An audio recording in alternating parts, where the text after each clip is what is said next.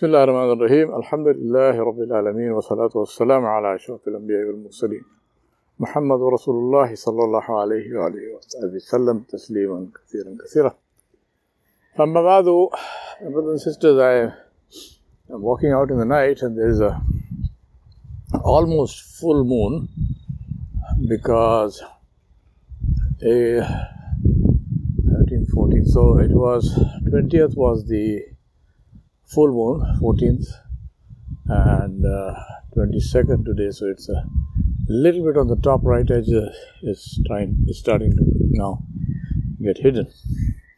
It's an absolutely beautiful scene. We are in the fall here in the US and it's a very nice evening. It's not cold. Not cold by these standards. So it is cold if you're looking at Hyderabad or something, but not by these standards.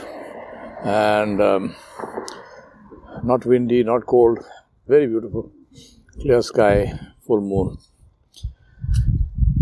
And I think about Allah subhanahu wa ta'ala Jalla Jalaluhu, about whom Nabi Sallallahu Alaihi Wasallam said that if this world and all it contains was worth even as much as a wing of a mosquito, Allah would not give any of it to those who unite Him. So despite all of this beauty, we have now here the fall colors are starting to show. It's about a month late this year, but now we are starting to see the purples and the reds and the oranges and the yellows in the trees. Despite all this beauty,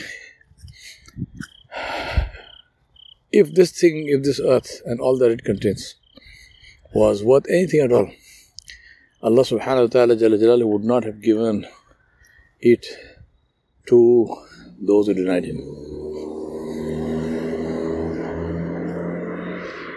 So what about Jannah, which Allah subhanahu wa ta'ala praised?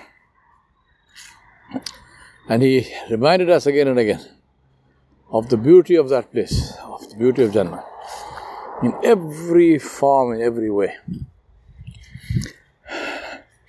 But like all good things, if it's worth having, it's worth working for. That's the bottom line, that's the rule. If it is worth having, it is worth working for. And that's what we have to ask ourselves. Is Jannah worth having? Now, dumb question, because obviously it is worth having.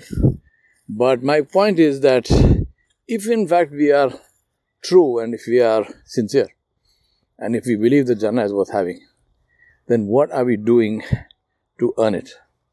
Because it has to be earned. It's not bestowed upon you. It's not a gift that comes from Allah subhanahu wa ta'ala no matter what you do or don't do. It is a result of what we earn with our hands and feet, what we earn with our beliefs, what we earn with our actions. And what are those actions? What are they showing? Each one of us has to take stock of himself and ask this question and say, what are my actions showing with respect to whether I can earn Jannah or not? Let me share with you a thought that was in my mind today. And that is that imagine that I'm waiting for a very important letter. Say I want to go for Hajj and I'm waiting for my visa to come. And I get a letter from the Ministry of Hajj or the Department of Immigration or whatever it is from Saudi Arabia, which is in Arabic. Now, what will I do? What will I do with that letter? Will I read that letter over and over again? And I'm able to read it because I can read the script, but I don't understand the language, so I don't know what it means. But I say it's okay, it doesn't matter. I can just read this letter 10 times a day, every day. Will I do that? Or will I just keep this letter and say, oh my God, fantastic, look at this thing. It's the Ministry of Hajj, which has written to me such an exalted thing for me. This great department has written to me. I'm a mere human being. Will I treat it like that, with great respect and so on and so forth? Or will I say, this is the letter that I'm waiting for, and I can't understand this Arabic, so let me go find somebody who understands it, get the person to read it, get it translated, and then act upon it. Right? Read it, understand it, and act upon it. What do you think I will do? Dumb question. You know what I'll do, I know what I'll do. Now my question to myself, therefore, and I remind myself and you, is what do we do with the Quran? Because the Quran is the letter from Allah subhanahu wa ta'ala, which is also incidentally in Arabic. And of course we have access to translation, so we know we can read it. I mean, we can't, even if we can't read the Arabic, we can read the translation, so we have an idea of what it means. What do we do with it? Now, illa mashallah, of course there are people who don't do what I am going to describe, and who actually understand it and who implement it in their lives, and all part of them, and that's the whole point of the whole thing. But most of us, what do we do? We spend, those of us, I mean, I'm not talking about those who are not interested, who don't read, or who just, ignore it. No, I'm talking about people who are interested.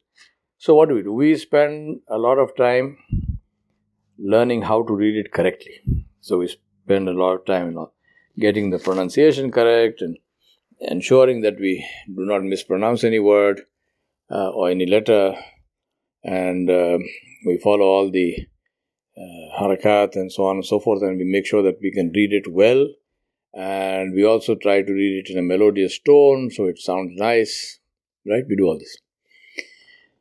There are others who spend time in memorizing it. They still don't understand it, but they memorize it.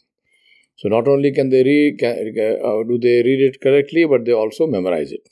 And this is a big letter, right? 600 pages.